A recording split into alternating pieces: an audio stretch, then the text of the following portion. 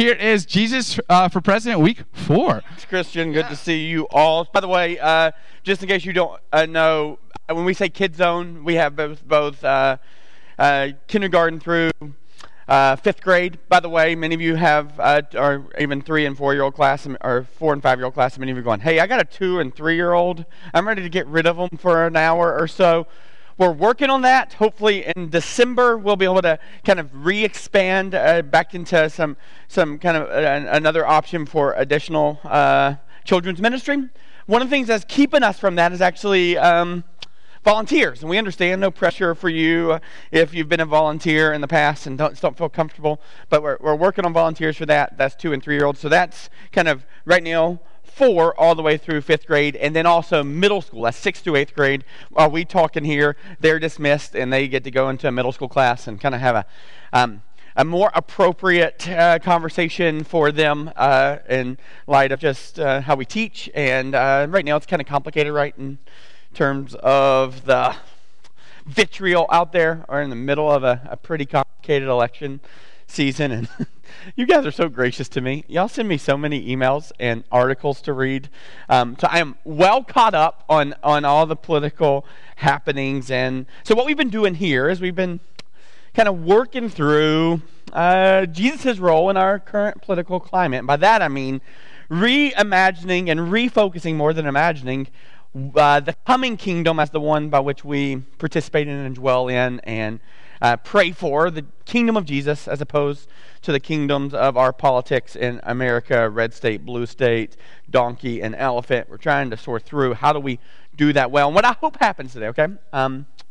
I certainly hope that this would help you make some decisions on how you participate in the political culture of our country. I hope that this will actually give you a grid today to help you make some decisions on how to vote and even who to vote for. I'm not going to tell you who to vote for, but I certainly hope today you get some clarity on that to kind of spend the next week or so praying and asking the Lord to reveal what it is He'd have you to do. So I'm going to give you a matrix. It'll be worth your time, some tangible things. But the other thing that I hope happens as a result of this, okay, is I hope you actually could potentially see other people in our church and community and why they might think differently, view differently, vote differently than you, right?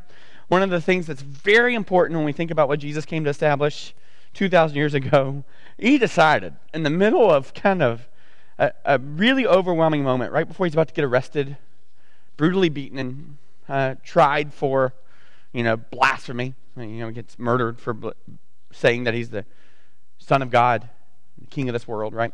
Right before all that's about to happen, He actually pauses and He prays. You want to hear what He prays about? He prays for you and I. And He actually prays that somehow we would be unified.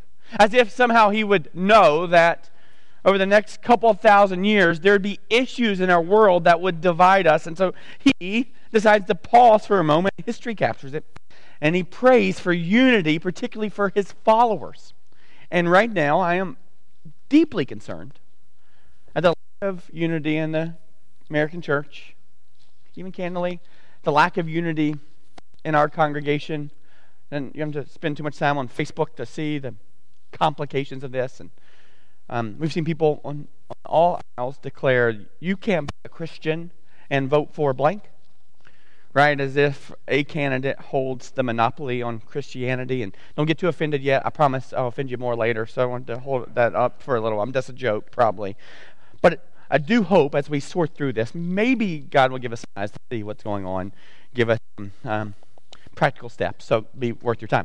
So what we've been doing for a while, again, and I've gotten some questions on this, and I think it's really good questions, appreciate it, is, okay, we're on week 4 of Jesus for President, and we haven't even started talking about the issues yet, right? Immigration, and economic issues, and healthcare issues, and, pro-life issues, all those kind of things, right? We haven't even started talking about that. When are we actually, you haven't even gotten to racism either. Like, when are you actually going to hit those issues? And don't worry, today I'll feed you baby birds. We're going to hit all the issues. But there's been a reason why it's taken this long to get to it, and it has to do with the way by which we view God's Scripture. Psalm and Proverbs gives us some understanding. Particularly Psalm tells us that His Word is a lamp unto our feet and a light into our path. Meaning, if we really want some clarity on what we should be participating in, where we should be walking, what our plans and steps should look like, the way in which we find those is actually not through great, clever ideas or listening to your favorite pundits explain to you what to do, right? The way by which we find clarity and certainty is actually through God's Word. It's a lamp unto our feet. And what's so great about looking for certainty and truth is there's actually a book of the Bible that's all written just for that reason, just so we could have certainty of the things we've been taught. And we've been learning about this book of the Bible for months now. And it's called the Gospel of Luke, right? Gospel of Luke here. Oh, sorry, Luke.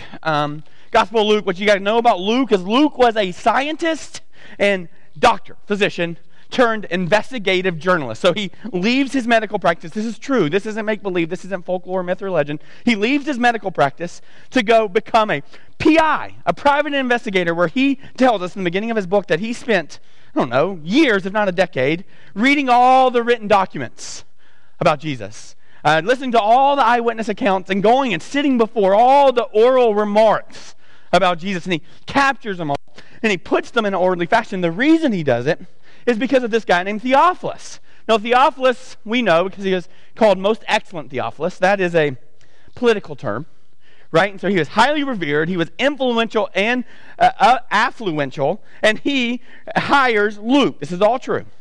Hires Luke to go and investigate the story of Jesus. The reason being is because more than likely Theophilus was a Roman government official. That's why Luke calls him the most excellent in the book of Acts. He was a Roman government official who is at a predicament. You see, as a Roman official with lots of money and power, the way by which you kept your money and power is you pleased the people above you, and the person above him at the highest level was Caesar. And Theophilus was required to declare that Caesar is Lord. Now, Theophilus is smart. Just like all the other people there, they knew that Caesar wasn't really Lord. They knew he wasn't really divine, and yet they, out of their worship of security and comfort and safety, they were making these declarations. So Theophilus, more than likely, is wondering, hey, can I continue to say that? Especially now that there's this guy named Jesus who showed up and made all sorts of declarations, and Jesus is actually declaring that he is Lord. His disciples are saying he is Lord. These first century disciples are declaring that he was murdered for declaring his Lord and then came back to life, and Theophilus is watching all around him this movement of thousands and then millions of people who were giving up their life, giving up their freedom, giving up their political plans, their influence, their affluence to follow Jesus to the point of death. And so Theophilus is wondering at some point if he should change his allegiance. And with a guy with money and time, he hires Luke to go and investigate it. And Luke tells us in Luke chapter 1 that he wrote all that he did. Basically, you can see it as a dissertation or a thesis. Years of research. He writes it all. And this is what he says. He says he writes it so that, to Theophilus and us, that we could have certainty about the things that have been taught. So we started months back going, okay, let's start working through this story of Luke so that we could get to a point where we could use God's word as a lamp unto our feet and a light unto our path. And so it's just taken us this long to get to a place where we could see how this matters for us politically, matters for us as a nation. And so we've just been charting through it week after week after week. And so if you can imagine, Luke's writing the story, and he is establishing, long before Jesus comes and does all these miraculous things, you see that Jesus is kind of establishing his kingdom. And so Jesus, so if you can imagine it, if Jesus is starting this new campaign, right? Instead of it being a Roman campaign, or, there was a lot of folks that were committed to the Roman government, to their Hellenistic viewpoint, their Greek way of life. And then there's also all these Jews who are going, no, we are going to continue to, worship Yahweh. We're going to continue to follow all of his rules and try to meet the checklist, and we're going to demand that everybody see the world the same way we do. So you take your Sabbath, you do these rules, you tuck your shirt in, you eat these things. Don't you dare eat these things. And there are these two places and these two groups of people who were trying to really, really, really argue that their way was the right way. Right? One, you could say, was trying to hold on to the conservative values of Israel. In fact, this is going to offend you. But literally, part of what they're doing is saying, we want to make Israel great again. Right on the other side, you have these Greeks who are pushing forward this progress, this progressiveness, this enlightenment. And so on both sides, there are these people drawing the lines of the sand, going, no, we do it this way.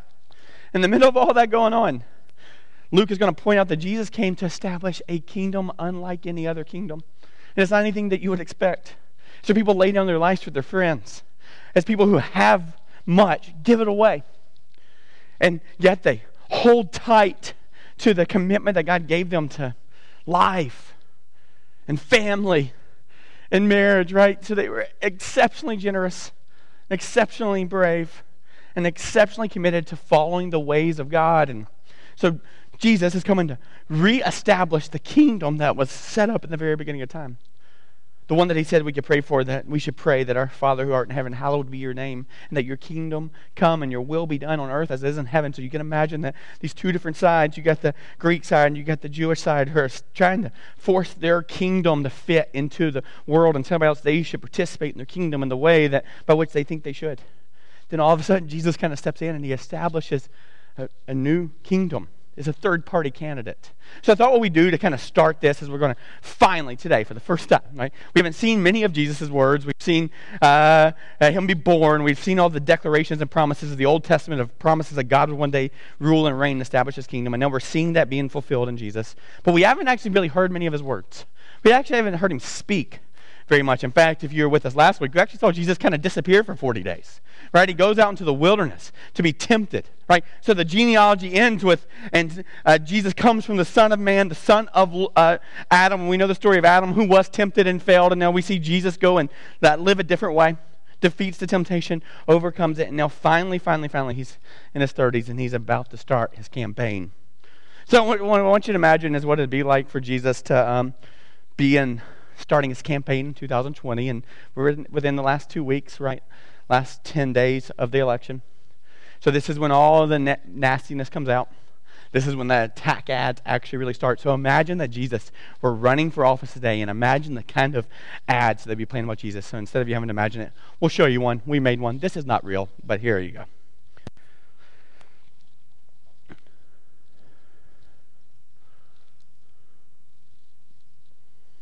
He takes water and turns it into wine. Alcoholic. He brings men back from the dead, stealing jobs from doctors. He took one meal and evenly distributed it among all the people. Socialist. People use his name to exorcise demons, putting hard-working American demons out of work. When we reached out to Jesus for a comment, he sent back a dove. What does that even mean? Is this who you want running our country? Wake up, America! I thought it was funny. This is where I kind of miss a full room. You know, there's not much laughter in here. I know it's not fun to laugh in mass, but I do miss that, guys. Y'all could be more generous with your laughter if you'd like. But so, Jesus is coming to establish his kingdom, and so what you're going to see today, really, really important, is he is going to present to us his stump speech, right? If you're wondering what Jesus' platform would be, and this isn't a joke, this is real life, you're going to see Jesus' platform, so different than the platforms we have right now. Jesus' platform, and what's so crazy is it's not like Jesus just all of a sudden came up with this 2,000 years ago. His platform has been established since the beginning of time. In fact, God proves that his platform has been established since the beginning of time because he used prophets to remind people of the promises that God said he'd do through a Savior, a Messiah. So what's going to happen now is Jesus is going to remind the people, timely, meaning the Jews and the Greeks, right there in that day, the Romans, of what his platform is, what it is he stands for.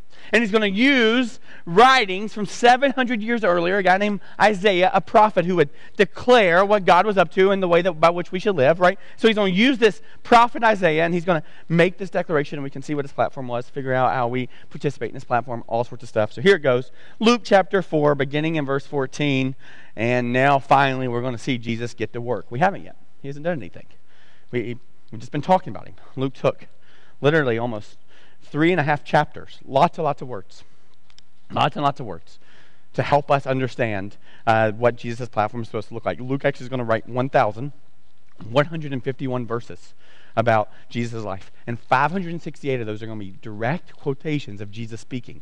Finally, we're getting some of those direct quotations. Luke chapter 4, verse 14. And Jesus returned in the power of the Spirit of Galilee, and a report about him went out through all the surrounding country. So what's about to happen is Jesus is now coming back into town. Now he's in Galilee. This is interesting because this isn't the big state, right? So our area, province, whatever term you want to use. You got lots of them. The big one would have been outside of Jerusalem.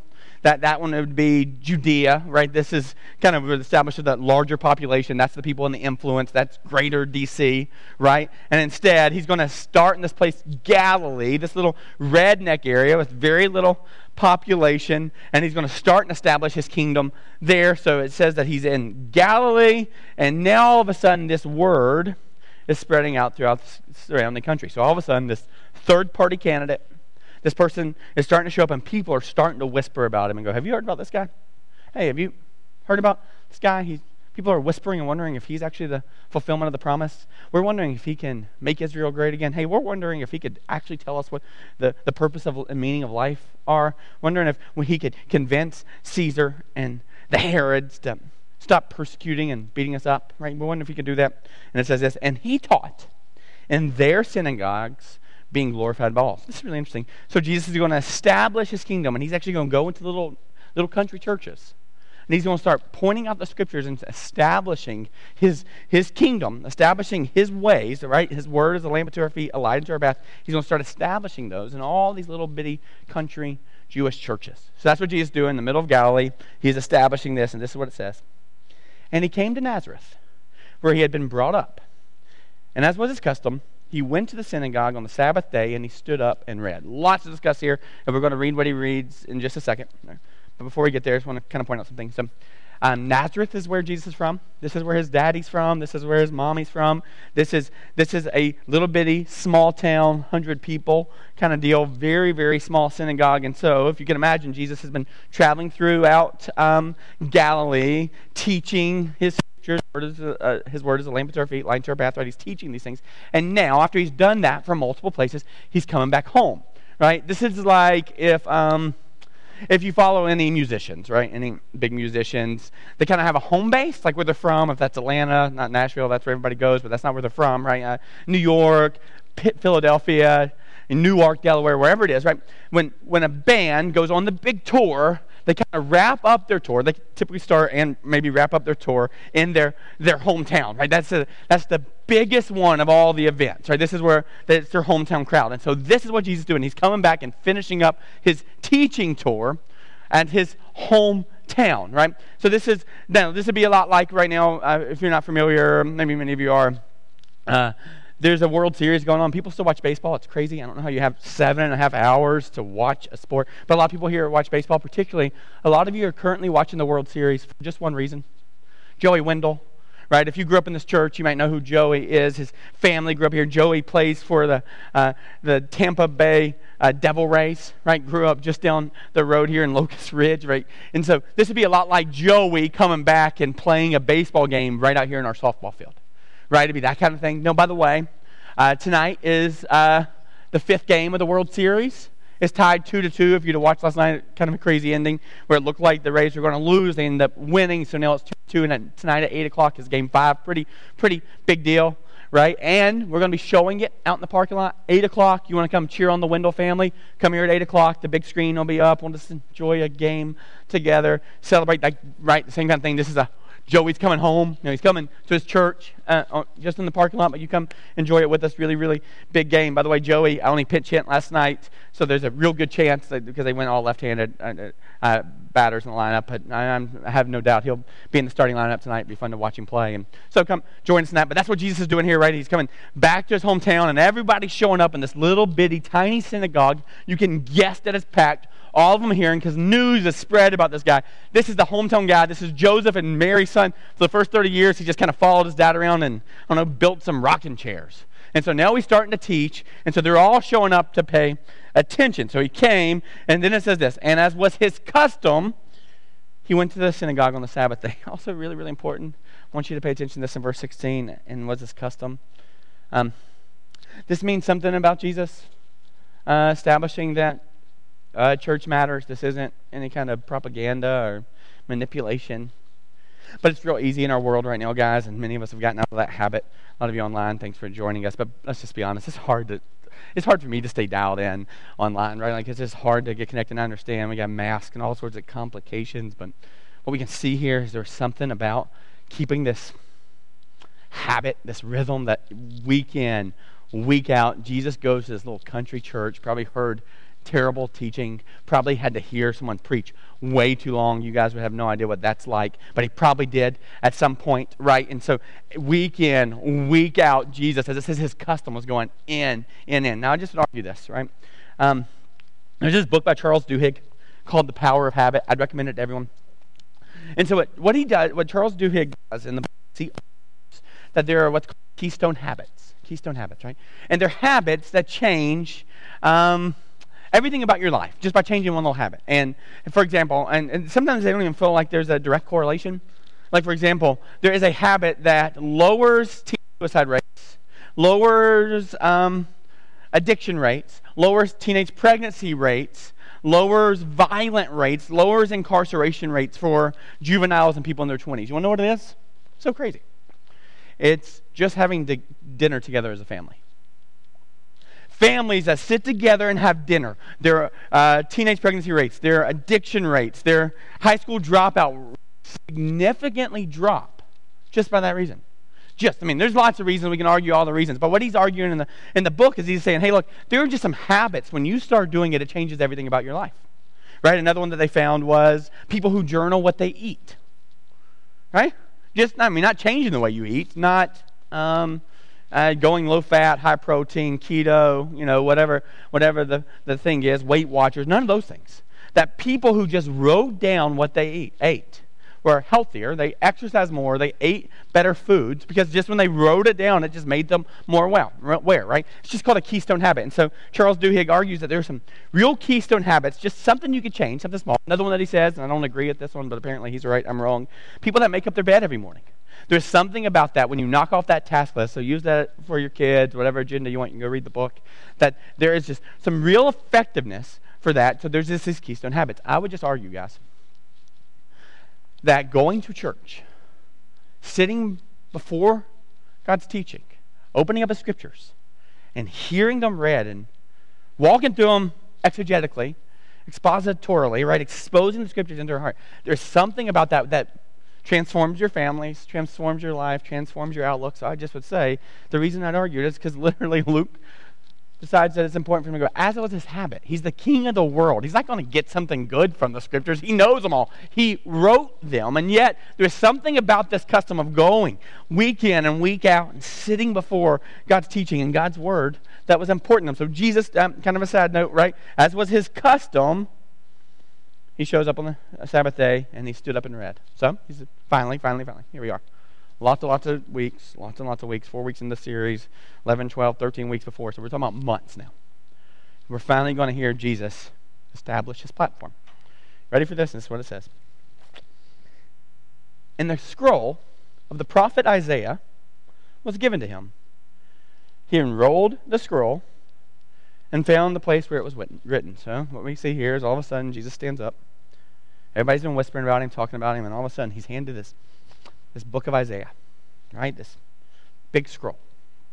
So he's going to take this big scroll, and he's going to sit still, and everybody's wondering what he's going to do. Everybody's eyes are on him. They're going, what is he going to do? What's he trying to establish? What's he trying to say? And he's given this book. And what's about to happen is he's going to unroll it and find a very specific place. And what he's about to find is Isaiah 58 and Isaiah 61. Now, I wish I could read all of it to you. I definitely wish I could sit still and read all of Isaiah 58 to you today. I don't have time. But if you come back on Tuesday for overtime or anytime during the week, we'll sit still, and I promise you, we'll go through Isaiah 58, because there's so much to learn in it, right? So he's going to grab this scroll, and he's going to go open it up. Now, this isn't like, he just flips to the pages. There are no page numbers. In fact, I'll show you a picture. This is what the Isaiah scroll looks like. Here it is, right here. Got that? There it is. That's it. You can leave that up for a second. So if you don't know anything about this is part of the Dead Sea Scrolls. Long story short, 1946, some Bedouin shepherds, nomadic shepherds, stumble upon the Qumran caves, and they find all these documents, which have been analyzed. This is not fake or false. I mean, non-Christian, secular folks have done the carbon or whatever kind of dating to kind of identify this, that they stumbled upon this scroll, the full book of Isaiah, from about 300 years before Jesus shows up. So 300 BC or BCA, depending on how you want to say that, before Common Era, before Christ, they stumbled upon this. This scroll is about 10 inches, maybe 10 and a half, depending on the spot, and it's just tall, okay? And that thing rolled up is 24 feet long. 24 feet long. There's 54 different sections of scripture on that. So Jesus would have grabbed this scroll. You get this? Grabbed this scroll, and he would have been handed to him. So every day, every time in the synagogue, someone would have stood up and read. And so Jesus grabs this thing, and he kind of scrolls through somehow real fast. The word scroll, right? Scrolls through real fast, and he goes exactly where he needs to go. And he gets it real fast, and he's going to read two different pieces, Isaiah 58 and Isaiah 61. So don't know much about Isaiah, that's fine. But Isaiah was a prophet who came to declare that there was a coming kingdom in a way by which God was going to reestablish everything that he promised in the Old Testament. He's going to say, hey, everything that went wrong in this world is going to be made right through a Messiah. Now, the interesting thing about the Messiah that we see is particularly that they talked about this Messiah being a suffering Messiah. A Messiah, which is so crazy in typical worldviews, because this is the only place by which a God does all these things. That there would be a God who'd step down on this planet, and he would suffer. He would be one of us. He would put on human flesh, and he would take the pain for all people, right? And it kind of culminates in Isaiah 52 and Isaiah 53, where it says, he was bruised for our iniquities. He was beaten for our transgressions, right? And it says, by his stripes we are healed. So this is a guy, 700 years before Jesus shows up, who's going to make this declaration that there's going to be a Messiah, and he's going to declare what the Messiah is going to do. He's going to say, hey, he's going to be beaten for you. He's going to pay the price for you. This is so different than every other worldview. Every other worldview tells you have to perform to make God happy with you. Our worldview, Christianity, throughout the Scripture says you can't perform well enough. And so if it's up to you, we're just all in big trouble. There's no amount of laws you can follow well enough to make God happy with you. And that sounds like a really bad news. Unless God were to establish a way. So religion is man's attempt to get to God. Christianity is God's perfect attempt to get back to man, right? And so Isaiah 53 in the book of Isaiah is declaring that there will be a suffering Savior who will one day show up. And he'll pay the price. And when he does, he will establish a new kingdom, and he will bring healing to you, to your land, and to your world. And it won't be something in the far off, distant future. It literally says, by his stripes we are healed. Meaning, pay attention to this today. That this healing is available not sometime in the distant future. It's available to you today. Pay attention to that word. We'll get back to it today. So Isaiah is this book about a suffering Savior. And then after it declares the suffering Savior, Isaiah then goes back and reminds people what's available to them. So if you get to the end of Isaiah 58 and 61, what we're about to read, is all about this really interesting thing called the Year of Jubilee. Okay, before we get in, I want you to understand what the Year of Jubilee is. So the way that it worked is God had established rhythms, right? And even when he created the world, he rested on the seventh day. And so he calls people to Shabbat, or this weekly rhythm of rest. By the way, many of us live in disobedience to that. And I would argue that may be your first keystone habit, is actually just stopping and pausing for a day, so we wouldn't be as arrogant to think that the world needs us all the time, right? And so God establishes a weekly rhythm. But then he also establishes kind of a yearly rhythm that every seventh year in the Old Testament, that land would be left still, right? So if you're doing harvest on a land on the seventh year, that you would let the land heal itself, right? And so there's this, every 7 years there'd be a time that an entire land would pause and find healing. You know what's even crazier though, that's just the part of the rhythm, but every 7 times 7, so after every 49 years, something even crazier would happen. For the Jewish culture, in the year after 49 years, on the 50th year, everything would go back to this reset. So let's say 20 years ago, someone had a dad who was addicted to some kind of drug, and he ends up leveraging all the family property for his habit, right? Or he makes this poor investment. And he leverages all the property to the point where he gives it away, you know, or gets a second, third, fourth mortgage, and then it gets bankrupted, and he goes foreclosed, and he loses the property. Every 50 years, there'd be a reset button. It's called the Year of Jubilee, and the family would get the property back. Let's say you had lots and lots and lots of debt. Every 50 years, you would just get established as brand new. Everything was clean and clear. Let's say you're in prison, or you were a slave. Every 50 years, there'd just be this reset button where everything would kind of be reset. reset. And you go, well, see, people take advantage of that. That couldn't happen now. I'm like, yeah, we all would take advantage of that, which just implies how much we actually need it because of how broken we are, right?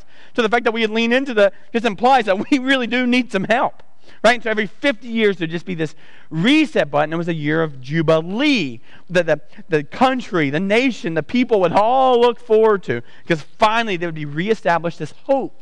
Right? For 49 years, a family would live in slavery and impoverished and oppressed. And every 50th year, there'd just kind of be this button, and everything would just go back and reset and start over. And so Isaiah was establishing that there is a Savior who was going to come establish that. And he was going to establish for us this year, this world of Jubilee, the year of favor is how it's described, which means God's grace to us. They didn't deserve it, but God would establish that.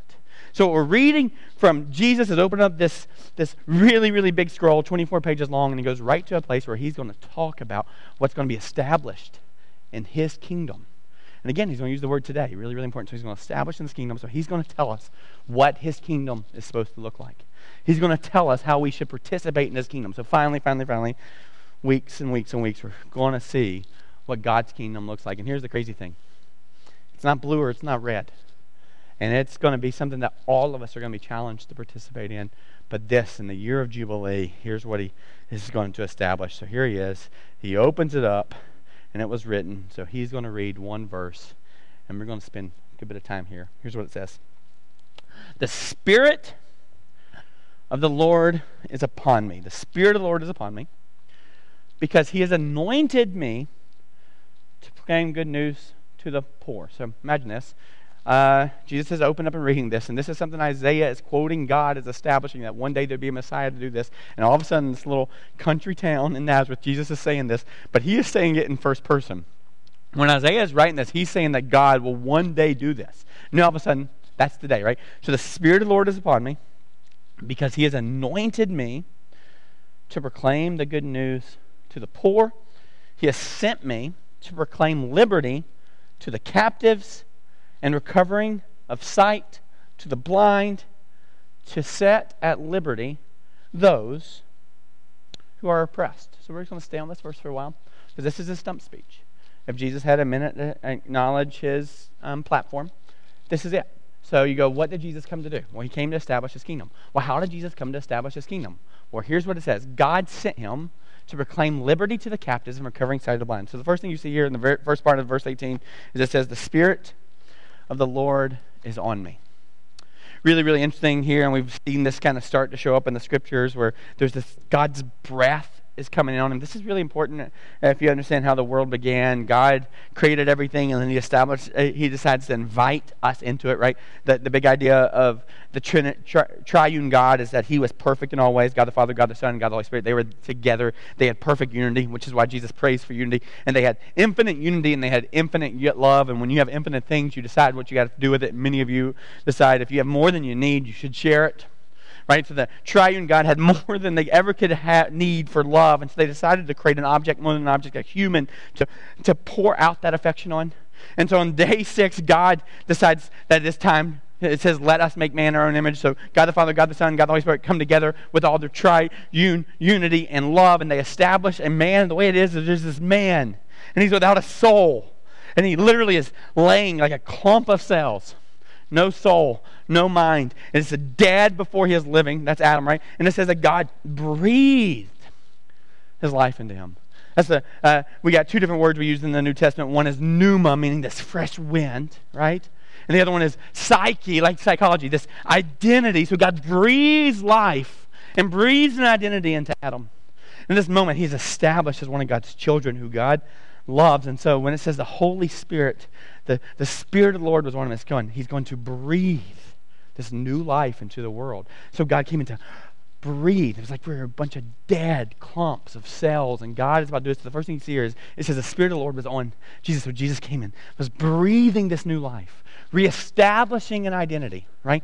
Starting fresh and new. That's what we see here. And the next thing we see here is it says he anointed him. This is really interesting because the Jews would have been very aware of this, particularly in the book of Isaiah, and also this, that anointing was always done for kings. So this is this divine kingdom anointing. So it says the Spirit of the Lord is going to be on him. Jesus is going, hey, that's me. And it's going to be anointed, meaning finally we're going to define him as the king and ruler. So this is where we see Jesus is established as a third-party option. This is the actual king. This is the actual ruler. So we see that. Anointed me to, see this next word, proclaim good news. Now, I shared with you briefly a couple weeks ago that they would have understood this word good news a little different than we would. We do. It would have been used in a military sense. Let's say someone goes off to a battle and they take 1,000 men with them, 100 men with them, and they tell the rest to stay behind. Right? You stay behind, and we'll let you know if we need you, kind of thing. And so they go off in the battle, and the general off in the battle would send back a messenger to say one of two things: hurry, come, save us, we're captured, or hey, there's peace and prosperity, and we've conquered, and we're victorious. That little bitty script they would have sent back to tell the nation that would be following behind them, the soldiers that would be following behind them, that word would have been good news. It literally was this declaration that there is victory, and there is establishment of a new territory and a new kingdom. So it's new territory is taken, right? And so when it says that Jesus came to establish a breath of him, that God's breath was breathing in him and then breathing out through him this new identity. And in that new identity, there would be this king that would come and establish. And what he'd establish is a new territory with peace and prosperity. So when it says he came to bring good news, that's what we're talking about. Good news. The gospel is good news that there is potentially a different way to live and a different way to experience life. And so Jesus is saying, hey, there's good news. You don't have to vote red. You don't have to vote blue. You don't have to put your hope in the next politicians. There is a better option, and it's good news. And so what's the good news? Who's it to? I want you to see this, guys. Really, really important. See who it's to? The poor. Good news to the poor. That word literally means those who are completely desolate. They have no other options. And what I've learned is people who've been there. By the way, many of us haven't. We just got to kind of establish that. Even, it's like my kids saying they're starving, right? No, they've actually never really experienced starving.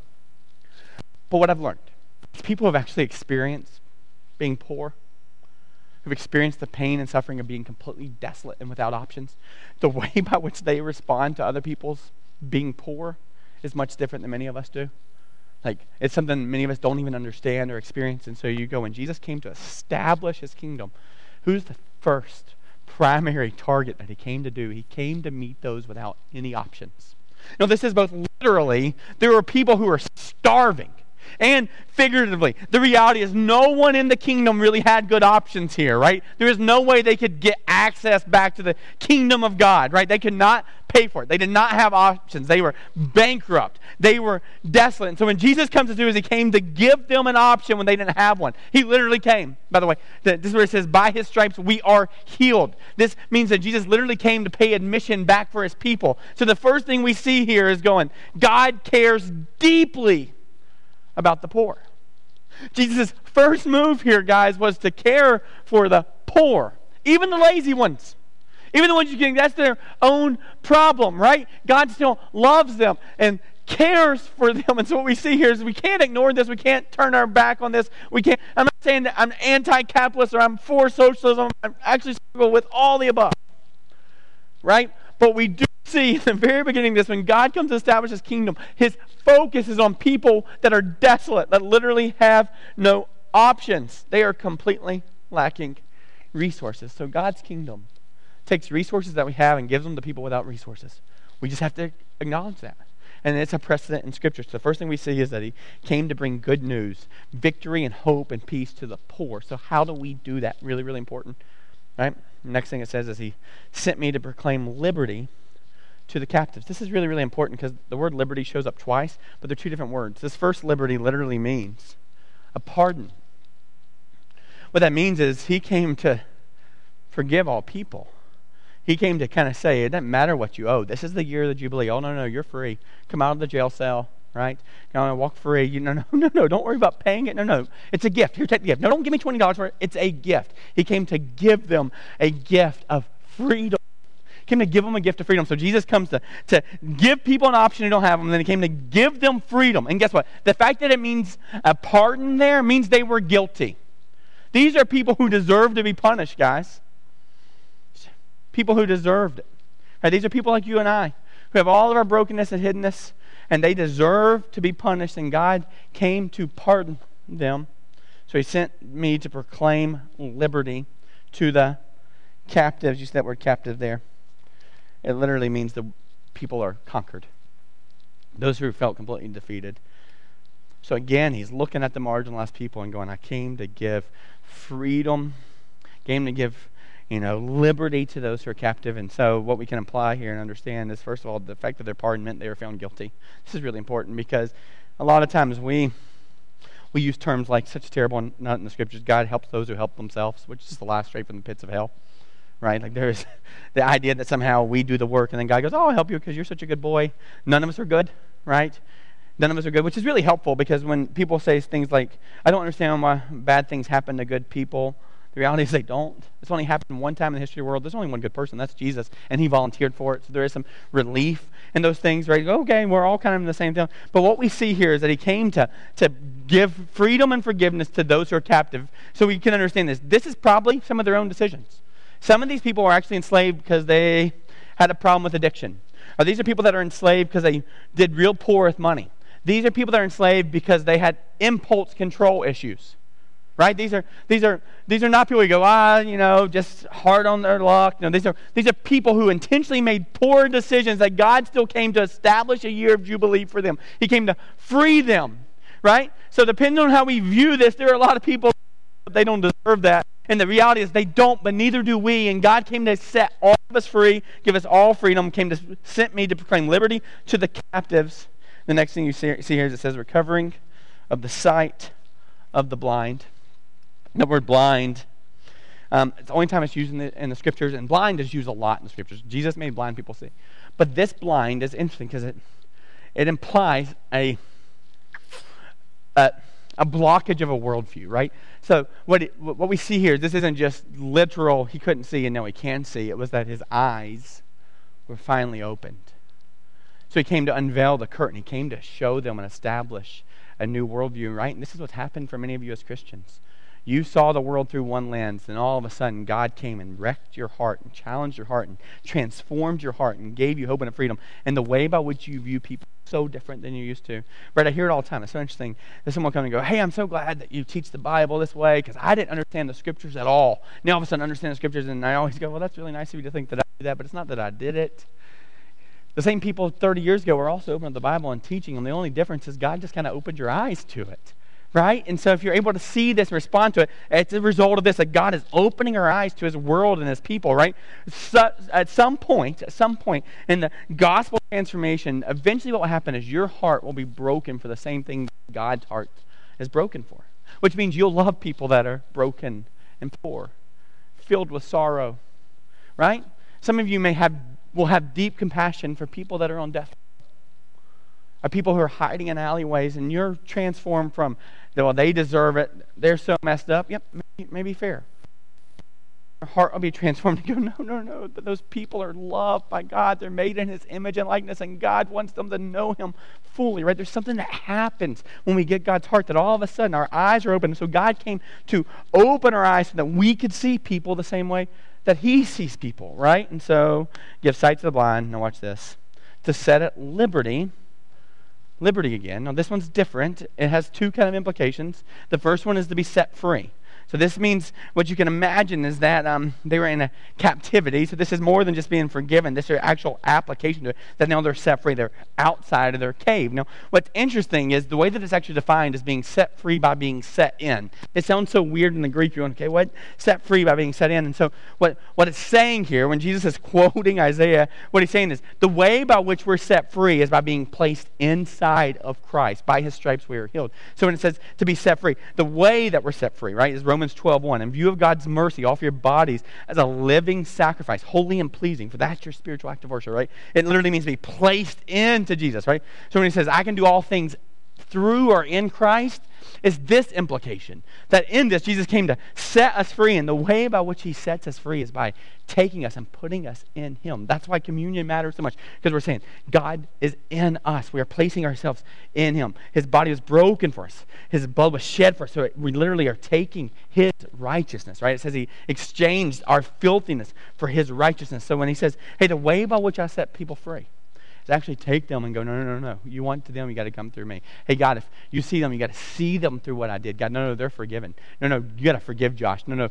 I've already paid for this. And it says God is faithful and just to forgive us of all of our sins and unrighteousness, right? So he's going, no. The way by which we're set free is by being placed in Christ. So it says set liberty, to be set in.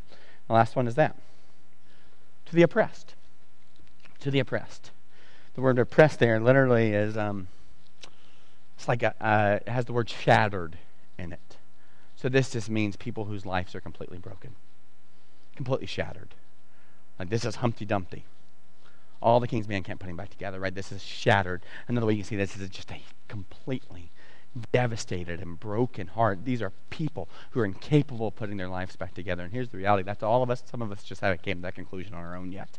So I told you, those who've actually experienced being really poor have a different experience and a different heart for people that are than those who have never had it. And so what this is saying is, hey, God came to literally set the people into him, to set them back right inside of him, those who are completely devastated. Do you see this? God's platform, God's kingdom is for the marginalized, for those who can't take care of themselves, right? That means the baby in utero, and it means the 90-year-old widow. That means the arrogant guy on Wall Street who believes that he has all of his life figured out, who's just one moment away from having police show up at his door and spend the rest of his life in prison. God came for those people, which is so interesting because we think about the kingdom and how we vote. It's almost always about what do we get out of it? How does this benefit me? Does this make my tax bracket go up or down? Does this mean I have more resources or less resources? Does this give me more freedom or less freedom? Do you see this here?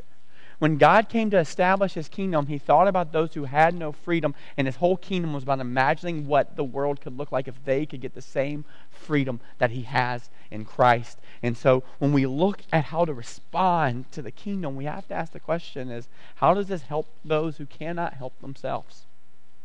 Right? So the whole idea of the kingdom is taking our resources, taking our experiences, taking Christ and applying those to those who are completely shattered.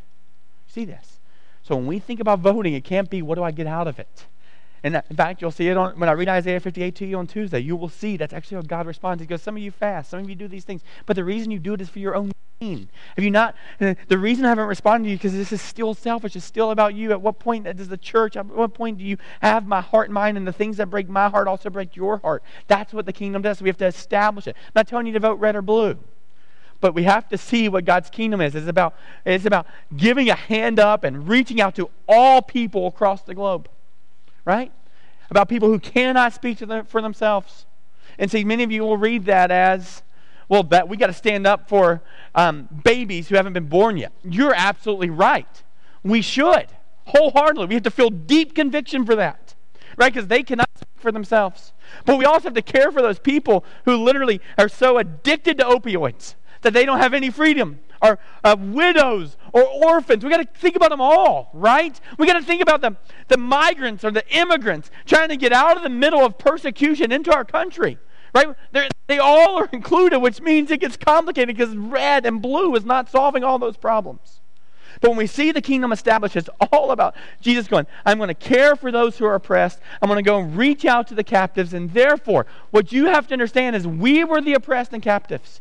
And if God has given us freedom, it's so that we can go help other people. Right? In fact, it says this in Galatians chapter, in Galatians, I think in 5, it says, it's for freedom that Christ has set us free. You hear that? So why does God give you freedom? For freedom. Christ sets you free, so he gives you freedom. Why does he give you freedom? For freedom, so that you can participate in setting captives free. And I always want you to see this imagery. Think about it. You can go through any Disney movie, any movie where there's animals, right? You know how this works. There's a bunch of animals. You got a bunch of animals. Got them all over the place, and something happens. Cruella de Vil, Rio, whatever one you want to get. The animals get captured and put in a cage. You see it? You got it somewhere, maybe in the back of a van. Maybe they're in some warehouse. Everybody got the image. You've seen it somewhere in the movies. Now think about this. What happens in that? Eventually, one of them wiggles free. Right? You got the image? Whatever one it is. The animal gets out of the cage. Everybody with me? Now think about this. What does that animal do as soon as it gets out of the cage? Oh, it just runs off and cares about itself, right? Never. What does it do every single time? It goes and starts opening under other cages. You got that every single time. Right? Disney understands this. Universal Pictures understands this. Every time an animal gets freed, it's for freedom that Christ has set us free. What is its response? To go and start opening other cages. So what happens is Jesus comes to establish his kingdom, comes to free us, and then what is our response? To go free other people. That's why abortion does matter. But that's also why sex trafficking really matters. That's also why immigration really matters, guys. And so it gets really, really complicated. And I promise you I'll help you with that in just a second. So you see that he came to take care of those who are shattered. And it says this, to proclaim, this is verse 19, the year of the Lord's favor. To say, no, this is the year you get to enjoy God's grace. God comes to do all this stuff, right? So that we can actually experience and enjoy it. Now, this is really important because you got righteous rich folks, you got righteous poor folks, and you have unrighteous rich folks and unrighteous poor folks. Right? Some people are poor because of the decisions they made. We still love them and care for them and want to help them find freedom. And some people are rich. And they are selfish and greedy, and God does not bless them. But there are others that God has established his rule and reign. So there's this, one side he's got the poverty gospel, right? That if God's giving you anything, you better not enjoy it, which I don't see in the scriptures. God wants us to use it, but there's something about enjoying the gifts he has. The other side is the prosperity, right? That God gives you other things so you can enjoy them on your own and know the reality is somewhere in between. What we see here in this moment is God does say, hey, I want you to experience and live in joy and grace. It is okay to enjoy the freedom God has given you. In fact, it's okay that God has given you resources and you can use them well, and you shouldn't feel guilty about the resources God has poured on you. If God gave you wisdom and education, you should celebrate it and use it, right? So we actually are reading this because of this guy's resources. We're reading this because this guy made some wise decision with his money and he had some extra margin to invest in the kingdom, right? And so God is saying, hey, here it is. Now you get to experience and enjoy the Lord's favor. So what God wants for you? God wants you to be able to experience and enjoy his grace. God wants you to be able to walk in joy and peace now, right? And so how do we do that? And what does it look like to experience the Lord's favor and participate in all this? And watch what it says, verse 20. And he rolled up the scroll and gave it back to the attendant. So he rolls this back up, sat down, and the eyes of all in the synagogue were fixed on him. So all of a sudden, he reads it, and everybody just stares at him. No, he's gonna make one more statement, and I want to get to that statement at the very end. But you can imagine in this moment, all these folks in Nazareth, they didn't know what to experience, what to see, and he's coming to establish his kingdom. And so they're all sitting there and going, what does that mean? And so there's just this silence in the synagogue, right? And so what I want to do for a second is just kind of pause and go, well, what does that mean for us? If this is true, in light of all these things, in the light of taking good news to the poor, seeing freedom for those who don't deserve it, right? Pardon, setting captives free, taking care of those who can't see, giving them spiritual eyes. How do we actually do that in light of this current election? Right? And so, I'm just going to talk big picture real quick here. It won't take me long. And then you're going to get to spend a lot more time on this. What I want you to see real quickly, and I took up all the other time because this isn't the important part. That's the important part, right? I want you to see kind of how we can do that in this election, right? So I'm just going to use the two big ticket people, right? So you have, and I didn't choose one to put on top of the other. So here, now I'll switch it and I'll switch it back. There you go. Got it. Okay, they're all the same. Okay, so I want you to see both these folks. I want you to think about the platforms, right? This is important. And so when I really indebted to this book by David Platt. I'd recommend it, called Before You Vote. You can read it in a day. Before you vote, he gives you 7 questions to ask. But at the end, he offers this grid. And the grid talks about 2 very specific things, right? And so I want to make sure that we understand these 2 specific things. You got biblical clarity, got it? And practical consequences. So when he says, as we're trying to figure out who to vote for, we got to think about the Bible. What does the Bible say about it? Remember, we just talked through all that. All these things the Bible says about the platform that God has established. He wants to give freedom to the oppressed. He wants to take care of the poor. He wants to fight for those who can't fight for themselves, right? When God gives that, we now have an understanding of the scriptures of what he came to do. And then practical consequences, meaning what actually can happen as a result of this vote. Is there a person that can be established, red ticket, blue ticket, both, macro at the highest level of our nation or micro at the local level of our nation? Is there some biblical clarity on different issues, and is there practical consequences for them? So I tried to kind of gather all the different policies and issues, right? So I'm just going to go through them real quick. Like one to be economic, right? For some of you, that's really important. Others will be environmental, right? Right? So you got that. Immigration. Another one. Got it? Foreign policy, domestic policy, right? That would include all sorts of stuff. That would include education, maybe gun control, right? Criminal justice, all those there, right? And then healthcare, yeah, big one for a lot of you.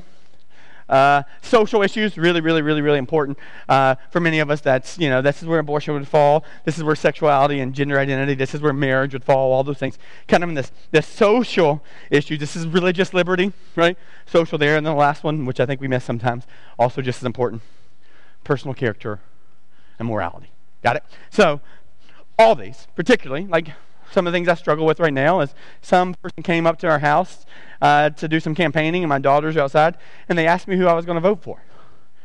And I'm still praying through and felt like I know what God's called me to do, but I couldn't actually say either one of their names out loud. Joe Biden or Donald Trump. I just couldn't. And it's not like I'm against a third party, Joe Jorgensen, whatever. It's not that. I just don't know. But I couldn't say their names out loud, because I didn't want my daughters to go, oh, he's voting for that person. And all of a sudden, now this person who I'm establishing as this leader of our nation, who I don't agree with all their morals, either side. I don't agree with their character, either side. I don't agree with their families, either side, right? And all of a sudden you have this thing. And so there is a pretty specific part of this going, we got to think about all these things. We got to think about what this person's behavior, that person's behavior, what this person says or does, or that person says or does, or what their families do. All those things and how they reflect on our nation and on our children, right? That is a really important part. So we think about all these different issues and we go, in light of all these issues, how did we participate in pardoning the oppressed? How do we participate in helping captives be set free? How do we help do all those things? How do we help recover sight to the blind? How do we think about how we can declare the goodness of the Lord to all people? And so now all of a sudden you can think about those in light of biblical clarity. So we got all these things, and so I just want to show you. Let me just pull out the hot button ones, okay? Let's start with social. So this would be racism, sexuality, marriage equality, religious liberty. And many of you view that and you go, well, there's a lot of biblical clarity on that. We could argue, I would argue, that God defines, and again, please, let me just give you an example. In fact, let me just make this hypothetical. So that not all these are going to reflect my views, not your views, but some people would go, what's really important to me is marriage and family. Marriage and family are really, really important. Marriage and family are really, really important. I can see it established in Genesis chapter 2 that God established the family. I can see that it's important that human growth and development happens in the family. I can see all those things, and there is maybe you think one ticket supports that, and you go, high biblical clarity, right? High biblical clarity, marriage and family. High biblical clarity, religious freedom, right? So God talks about those things, and we got to do those things. And then you go, okay, is there some actual practical consequences for that? Does it matter who the next president is, right? Does it matter what SCOTUS people they elect? And some of you might go, yep. I can see that this is the big issue. There's high biblical clarity. We've got to take care of it. And there's high practical consequences, right? This is the year. These are the 2 years that something really can change for this. This can go one way or the other, and you see that and you go, okay, this is high biblical clarity. This is high practical consequences. And so you might see that in those ways. It goes, yep, I'm voting Republican because that's the ticket for it. And others of you might go, well, one of the big social issues right now is actually racism, right? And there is a person who's really, really, in your opinion, right, declaring that racism is bad. There's a way by which we resolve that, and they're putting that on the forefront of the ticket. They're having conversations about reparations, and you have opinions of this. Let your opinions just sit for a second, right? You have all these different things. So racism is the main issue right now. And inequality, regardless. I understand what the scriptures say, but how in the world can we see one person as viewed less than another person, right? And so you see those things, you go, yeah, there's real biblical clarity that God came to pay the price for all sin. He sees all people as equal underneath him. For all sin and fallen short of the glory of God, and yet God loves them all. And there's a platform that holds human dignity at a higher level. And you go, yeah. Some of you think that outside the womb, some of you think it in, regardless of your side. And you go, what's really, really important to me right now is biblical clarity. Yes, God wants us to care for people. And practical consequences. Yep, social really, really matters. That's really important to me. On either side, I can see where you could end up here in that kind of depth. Now, others of you would go, well, immigration. The Bible says we should reach all nations, and does that mean we go to the nations or come to the nations? Well, I don't know that it's that high on biblical clarity. You might say, no, it's really, really high biblical clarity. Someone else would go, it's right here. And to be honest with you, Joe Biden, some of you would argue, had the same cages and the same issue at the border as Donald Trump does. So the reality is, neither one of them are really going to do much about immigration. Maybe you think they will, right? So, okay, I think this is important in terms of biblical clarity. The practical consequences is it doesn't really seem like much is going to change. Maybe that's where you land, right? And you go, healthcare, right? And you've heard stuff, well, I really, really like my current healthcare plans. I don't really know what the Bible says about healthcare. Actually, my opinion is scripturally, it seems like the church is the one who takes care of that. So I don't know that there's a lot of biblical implications of this. Maybe you think there are, right? And you go, well, okay, that would fall somewhere around here. Environment, some of you would say, hey, God gave us this to take dominion over the world, so you feel like there's this real responsibility to care for our kingdom. This idea that the coming kingdom is coming here, so you think you should rule and reign and establish it. And what we establish now is good for all eternity, right? So you might have real high biblical clarity, and you might go, yep, I don't want to, not only that, practical consequences, one person is going to do oil, the other is going to do solar, and you go, well, but the solar, and you got all these different things, you're working through it, and you go, I don't know where this falls for you. Maybe you think environment, biblical clarity kind of falls, let's put it here, right? Now, another one would be economic. This is a big one, and you go, well, I actually don't mind being taxed high because God's given me more than I need, and I don't mind them redistributing it. Okay, so you fall here. Biblical clarity, God wants to share. Maybe he wants to use the government to do it. And others of you would go, absolutely not. I mean, I want to be generous, but why in the world does the government need to tell me how to be generous? I should be generous myself, right? And so if I have more freedom, I have more margin, then I can use more margin to give to other people, right? Depending on which side you go, you fall in a different place, but you got to figure out where this is. What does the Bible say about our economics? And what are the practical consequences? You got to put it on the grid. Now, another one would be domestic. Really, really important. Some of you have deep convictions about gun control on both sides, right? Let me just be honest with you. This is a struggle because I couldn't shoot someone. I can't even come up with a reason in the scriptures why I would ever shoot someone. I'm not saying you shouldn't shoot someone because there's two different sides. There are real consequences for sin, and there is a real need for justice. And you can read throughout the scriptures that God ordains killing in the Old Testament, right? So the New Testament, you go, well, that's different. And so there are reasons that you would land on different places in terms of biblical clarity. You go, nope, I should have the right to protect my family. Okay. This is, to be honest with you, it also says in the scriptures, hey, if you get slapped on the right side cheek, you should get slapped on the left, right? But then I go, well, depends. If it's just me, I can handle it. What if it's my kids? There's all sorts of complications, so I don't know where you fall on biblical clarity. Somewhere around here, right? But then you go, well, what are the practical consequences? You may think there are huge practical consequences here for whoever is elected for your, maybe they'll take guns away or give you more guns or whatever it is there. And that's just one of the domestic issues. You may be really, really passionate about education. You may think it's the government's job to educate. Others of you may think the government is completely wrong for educating. And so there's some real practical consequences there. So maybe you go, well, it's not really, I don't see any biblical clarity, but I see real heavy practical consequences for it. And then you got some others, foreign. You go, well, I think we should care for all people. I don't know about biblical clarity. I'm not even sure what national foreign policy would do. And I don't know if you fall there. But you go here. Then you got this one, personal character. And you might say, well, God actually establishes the kings and the kingdom, so you might not care at all. You know, Nebuchadnezzar was bad, David was good, Saul was bad, and you go, that's just how it plays out. Others, you go, no. God actually calls us to be the fruit of the Spirit. God calls us not to walk in pride. He says pride comes before the fall, and you might go, I'm seeing some real pride in either ticket. And you can even see that there's some real pride. And you can see that there's some real practical consequences to whoever's chosen. You might put this way up here, right? So some of you might put the social way up here. Some of you might put the personal character way up here. Some might put the domestic way up here, whatever that is. And the reality is there's going to be all these issues, and you're going to disagree with candidates and all different stuff. So what I would point out is I would figure out what the biblical clarity is around these issues. I'd figure out what you actually think are the practical policies, and you might go social, personal, domestic. Those are my three. Those are the three that I'm focused on, I'm going after. And so you circle those three and you start going through the policies. You start going through the issues and you ask God to reveal to you who he thinks you should vote for in light of that. Now, are you going to get everything you want? Absolutely not. But at least it does give us some kind of grid to go, this is where it is. And it might actually help you understand why someone else might view it from I do not want my kids to walk with this kind of leader or see those kind of things. You're welcome to think that.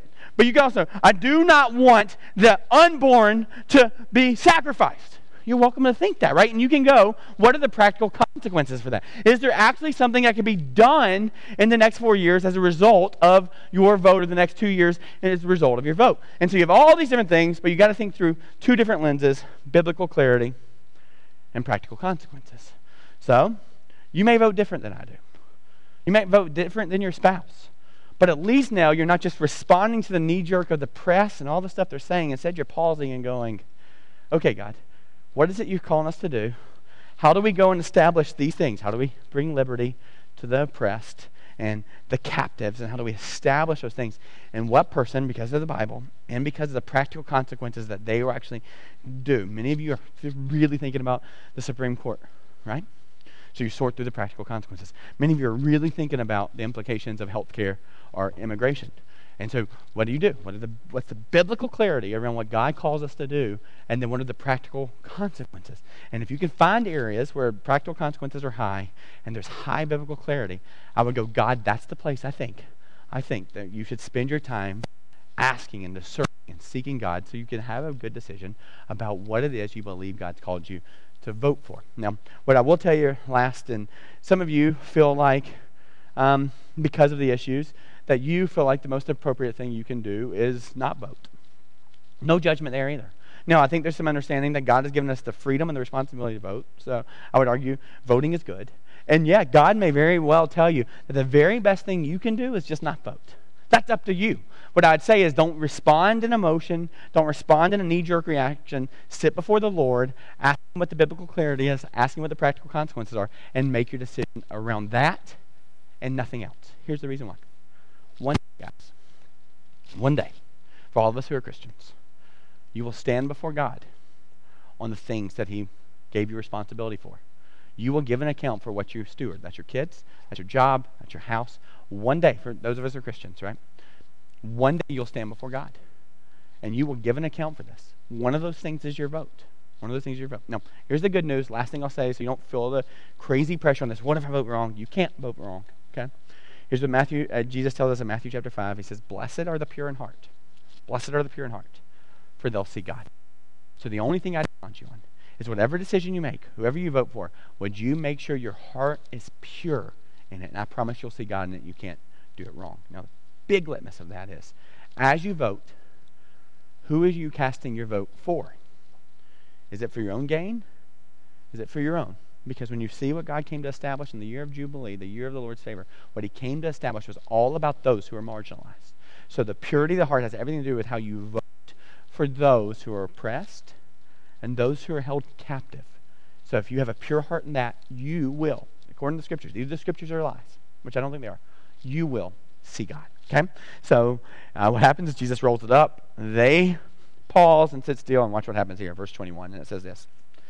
And He began to say to them, today the Scripture has been fulfilled in your hearing. So what's so beautiful about this is Jesus actually brings it and He says, here's the good news. This is available to you today. So here's what I want you to hear if you're not a Christian. This is available to you today.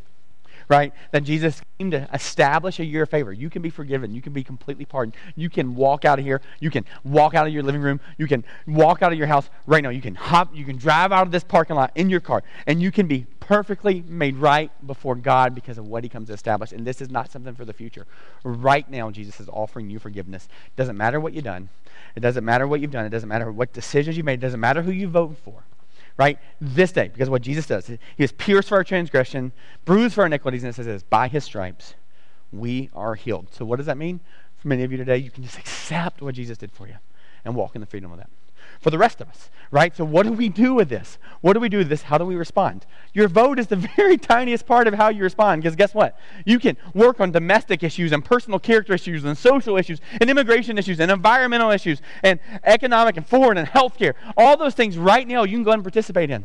Right? You don't need to vote to go show people you love them and care for them. You don't need to vote to go participate in orphan care and adoption and taking care of widows. Literally, you can walk out of this parking lot, hop in your car, or you can walk down the road and you can start raking leaves in your neighbor's yard if no one else is doing that. Right? You don't need to wait till election day to participate in this. That's the tiny part.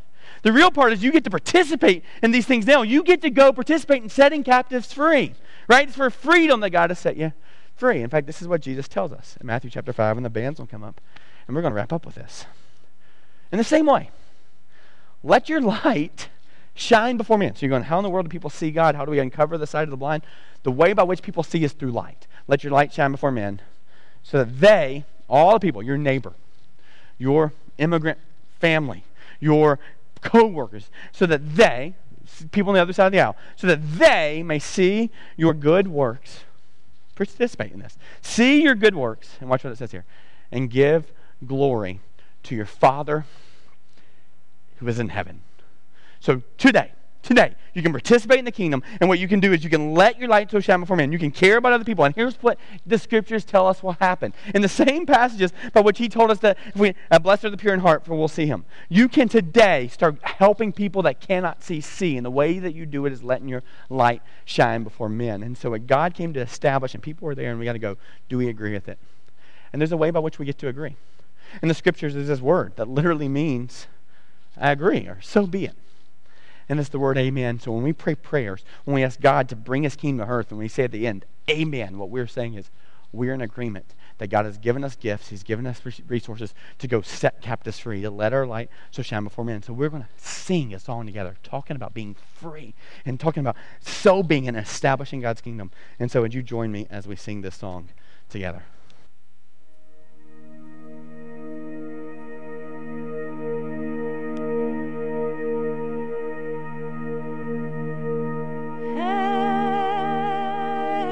Amen.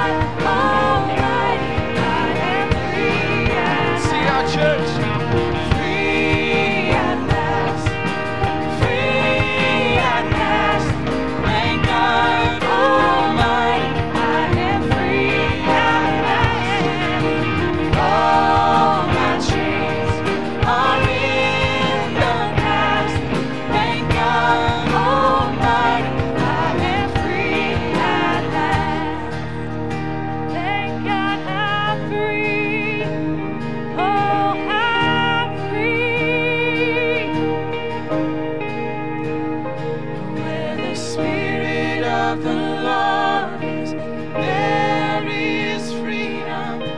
I am free. Where the Spirit of the Lord is, there is freedom. I am free.